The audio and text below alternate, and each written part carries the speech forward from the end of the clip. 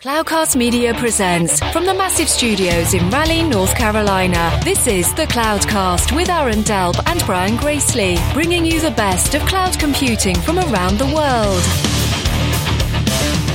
Good morning, good evening, wherever you are, and welcome back to the Cloudcast. We're coming to you live from downtown Raleigh today, day 2 of All Things Open, the open source conference. About 2,500 people here today. Got a co-host today, Josh Atwell. Welcome to the show. Thank you. To help me out. Yesterday was your birthday, so happy birthday! Thank you again. That. And so today we're gonna get a little bit off topic from a cloud computing perspective, but something that we covered a year and a half ago that you guys all seem to like. We're gonna talk a little bit about 3D printing again. And excited to have Harris Kenny, VP of Marketing from Lulzbot. You guys are open source hardware 3D makers. First off, give us a little bit about your background, and then tell us about Lulzbot. Sure. Thanks for having me. So my background is in actually management and ERP consulting, so not hardware, but philosophically, I was excited about the open source hardware vision of the company. So that was how I ended up at Aleph Objects. And the company itself, so basically it runs on free software and open source hardware, and our products are totally open source hardware. We've got from the software that you use down to the hardware, the bill of materials, you can flash the firmware, the whole stack respects user freedom. Okay, and you guys are essentially the biggest maker of desktop 3D printing devices and the whole ecosystem around that.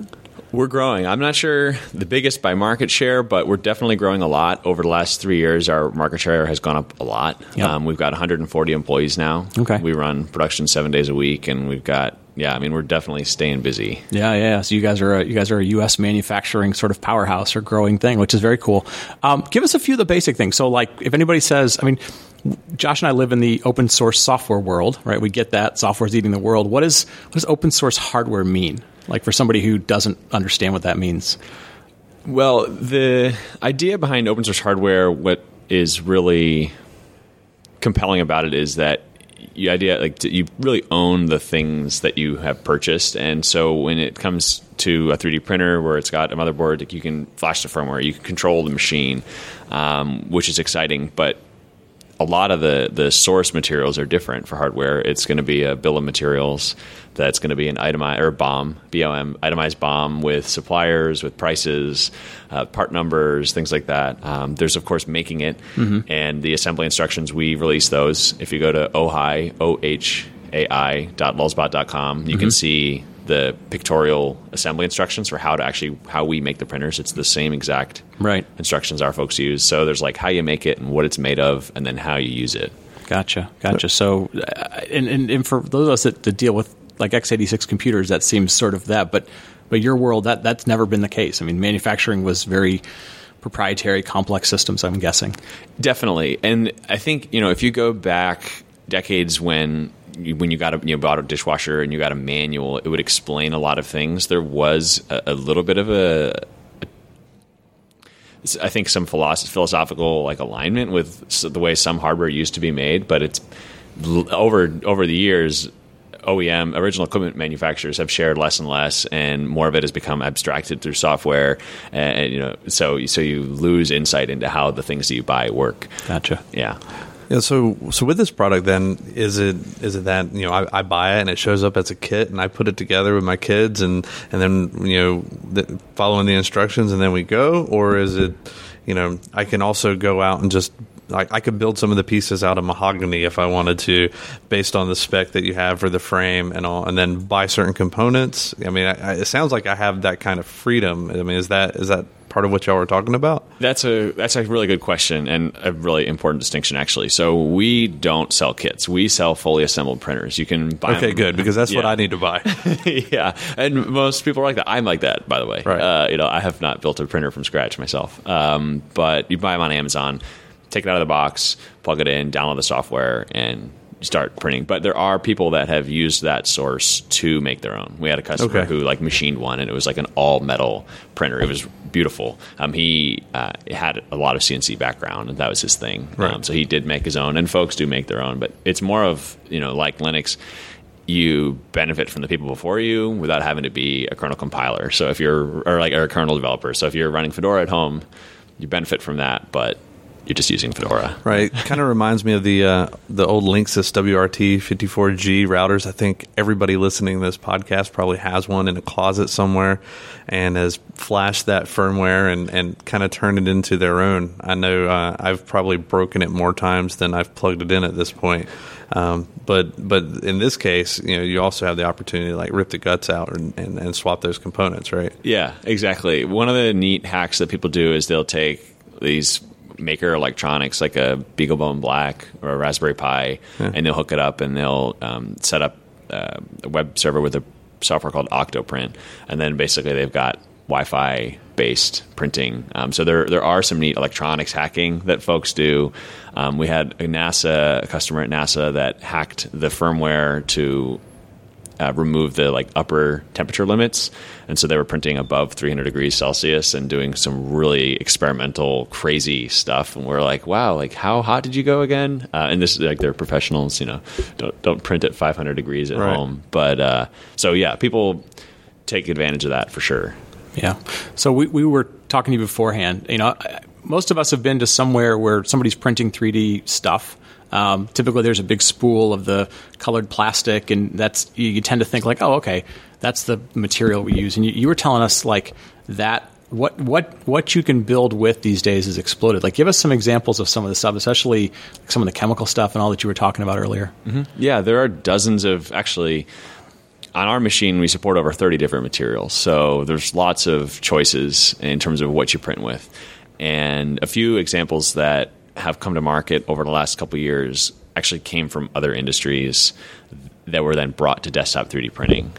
So there's a urethane, a rubber-like material called NinjaFlex that was developed by a company called Fenner Drives, and then they basically brought it to the 3D printing market. And Eastman Chemical Company, same story. They work with copolyesters, and so if you have BPA-free water bottles, you've used copolyester. It's like the thick, translucent, transparent plastic, right? And so you've got all this like expertise and knowledge and material science from other industries being leveraged into 3D printing. And so it's hard to predict kind of what's next because you don't know who that next big player that's sort of like dormant, sitting latent with all this information is going to decide that they want to play in the 3D printing industry. And because it's open standards, the open source couple $1,000 desktop 3D printers are on the bleeding edge versus machines that cost like orders of magnitude more money but have a really proprietary system and chips and reading and testing, and you don't really own those printers. So for $1,250, for $1,250, you can literally be on the absolute like bleeding edge of the industry, which is I think counterintuitive for people. Right. That's very cool. So I mean, that also begs the question, like organic stuff like chocolate or food. Like, are we starting to see that now as well? And do you guys support that yet? You can't print. Well, actually, yeah. Okay, so indirectly, we've got a customer in Australia who. So speaking of like organic printing, the project is called Future Here, and they're using our machines, Lulzbot printers, to basically, first they scan an ear. So these are ear prosthetics for kids, or they're serving children. It could be for anybody, but scan the ear, refine the model, print it, and then use that printed plastic to make a silicone mold. Okay, and then they can then get basically a prosthetic grade silicone. Yeah. So. Like indirectly, you're not literally printing flesh, but in a sense, you have even more control in this process, and because of the price point, it's accessible. And there's on the high end, there are companies doing some really kind of crazy things, printing with like tissue scaffolding and food. But even at the desktop market, you're seeing innovation, and the lower price begets like resourcefulness. Yeah.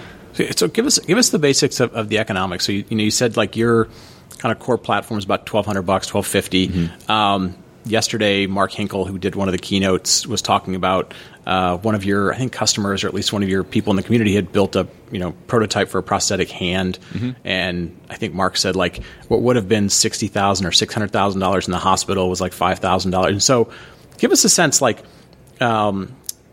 what did an old-timey manufacturing, the thing that would make it, used to cost? So, like, what does that economics look like?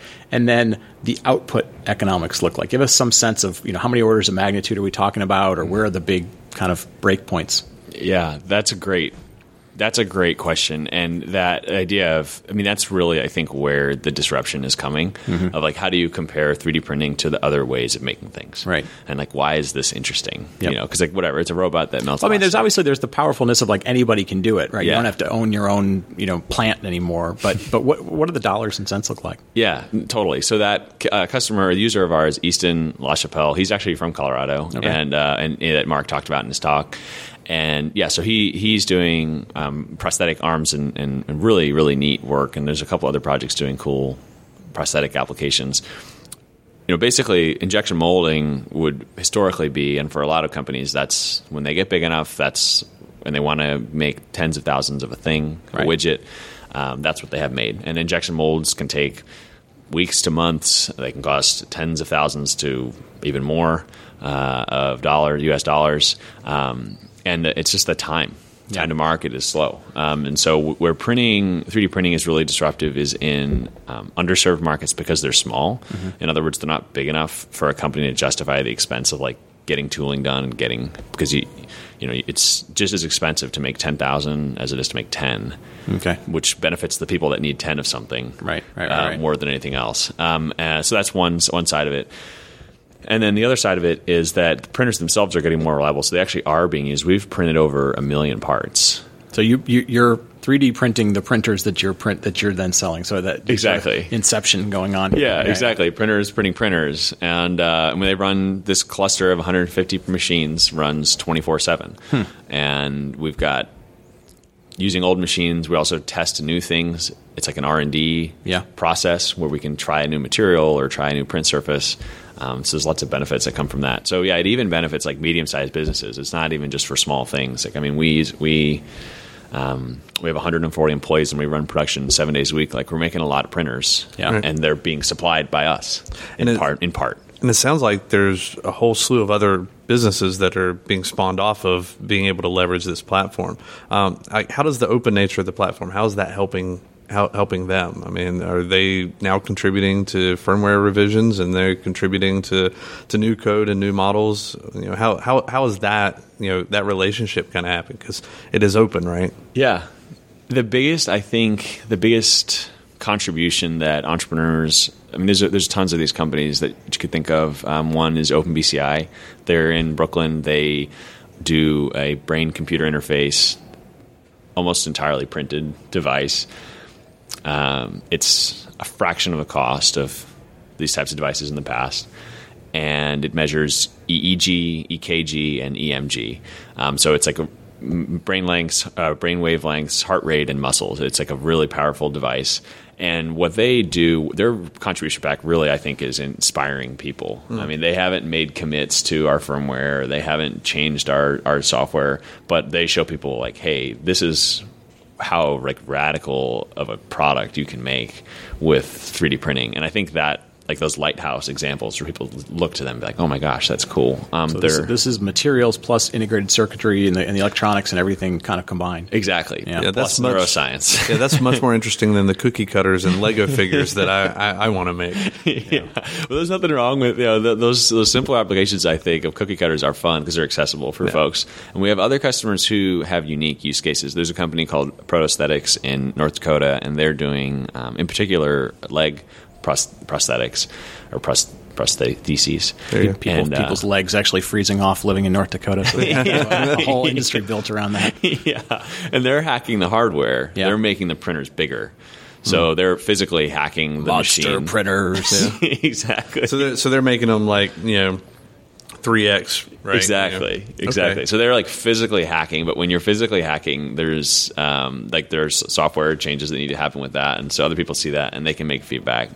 So that's helpful, and then just the customers that are heavy users that give us feedback. Our tech support, because our company is open and our ERP system, all of our modeling software, everything is open.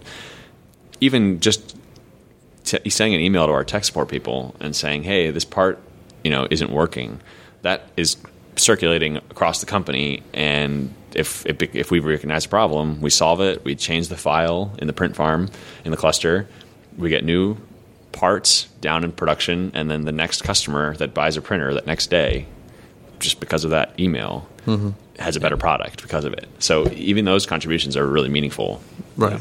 And when your ability to adjust as those things. Yeah. I mean, it also sounds like you have an opportunity now to do customization, to where if people wanted a custom spec on certain parts, well, I mean, I guess they could print their own. Actually, you don't even need to talk to you. Yeah, exactly. Yeah, they don't even need to talk to us, and that would be what we recommend. And that's what people do. I mean, we see things in the field. It's like, wait, what? And those ideas have gone from our forum into products. We've got, I mean, our print surface, and there's so many things that came from the community. Our print surface, our leveling sequence, those are two hacks, for example, that customers that we got from the community and then basically commercialized. That's like what our engineers spend a lot of time doing, is like testing out these ideas we see in the community to make sure they work at scale. So I noticed yesterday, or maybe it was the day before, you were over at NC State University, North Carolina State University, here at their engineering organization. You talked about people making prosthetics, so it's in the healthcare industry. It's like technology is now capable. Are you seeing more and more universities have things that are specialized around this and what it can mean for different than verticals? Universities and libraries are leading this conversation in a lot of communities. Yeah, and NC State is a great example. I spent the afternoon with folks at a makerspace there, and then I got a chance to tour the rest of the library. And so that makerspace they work with a bunch of different departments. They work with arts, engineering, but art is in particular interesting because folks come from the art school and they have totally different ideas. Yeah, design ideas, sure. Yeah, exactly. So yeah, and universities are the place, it's where you go to learn. And what's really interesting is that libraries in particular are kind of, it's the historical place. It was like if you needed technology, if it was a book or if it was a journal, you'd go to the library. And now technology is obviously computers and 3D printers, and they have 270-degree immersive video and audio. I mean, the technology they had in this library is incredible. So they're not only doing it themselves, but they're serving the rest of the campus. They're serving the community. It's really exciting. It was a very inspiring afternoon, honestly. Well, I know NC State has a long history with 3D printing. I mean, I attended NC State. I did aerospace engineering there, and when I attended like an engineering seminar, or like it was a whole summer of engineering, and we got to be introduced to their initial 3D printers that they had. So I got to learn how to draft and build. I went to visit another college campus. I won't name who they were, but we walked into their room where they had one of their 3D printers. I think State had like two of them. And they're like, we're one of two universities in the country that have these. It's us and MIT. And I'm like, well, that's not exactly right. NC State's got two of them. And they're like, that's impossible. That's not true. And I'm like, okay. So I pulled out my floppy disk. I sat down at the machine. I loaded up the design that I had done here at State. And I went to start printing it. He goes, whoa, what are you doing? I was like, how could I possibly know anything about this? So, yeah, I mean, and it's been interesting because, you mentioned about the libraries. They're now having this. Having an open framework makes it a little bit easier, especially for smaller libraries, smaller groups to do that. I've seen schools start showing it. I think my son's elementary school has a 3D printer that they use from time to time. And then I know in the Raleigh area, there's a couple of places they're like build shops, right, where they have multiple different types of 3D printers. I think the big thing that comes out of this is like the community. The community's gotten kind of huge around 3D printers. How's that affected you guys? The community is really big and it's really diverse. So our company spun out of a community project called the RepRap project, and we're still involved there. But the RepRap project grew. Basically, the desktop industry, as you know it today, is possible because of open source. Yeah, because some folks in England about 10 years ago decided we want to make a printer that prints itself, and we're going to use a free software license to share it.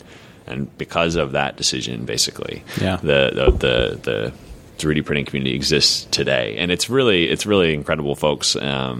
And because it ties so many different things, you could be meeting with other 3D printing people, and printer doesn't come up once in a 30-minute conversation. Yeah. Now, is it the 3D printing community, or is it the maker community, or for anybody who's kind of looking at this and they're going to Google stuff, like what community are they trying to find?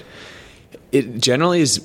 I think makers is a good term because it does kind of cut across technologies, where it's like someone's like, oh yeah, I use a printer and I sew and I use a laser cutter for projects. I mean, there are those types of folks, but a lot of it is, hey, I've just got some interest in something else. Like I love model trains.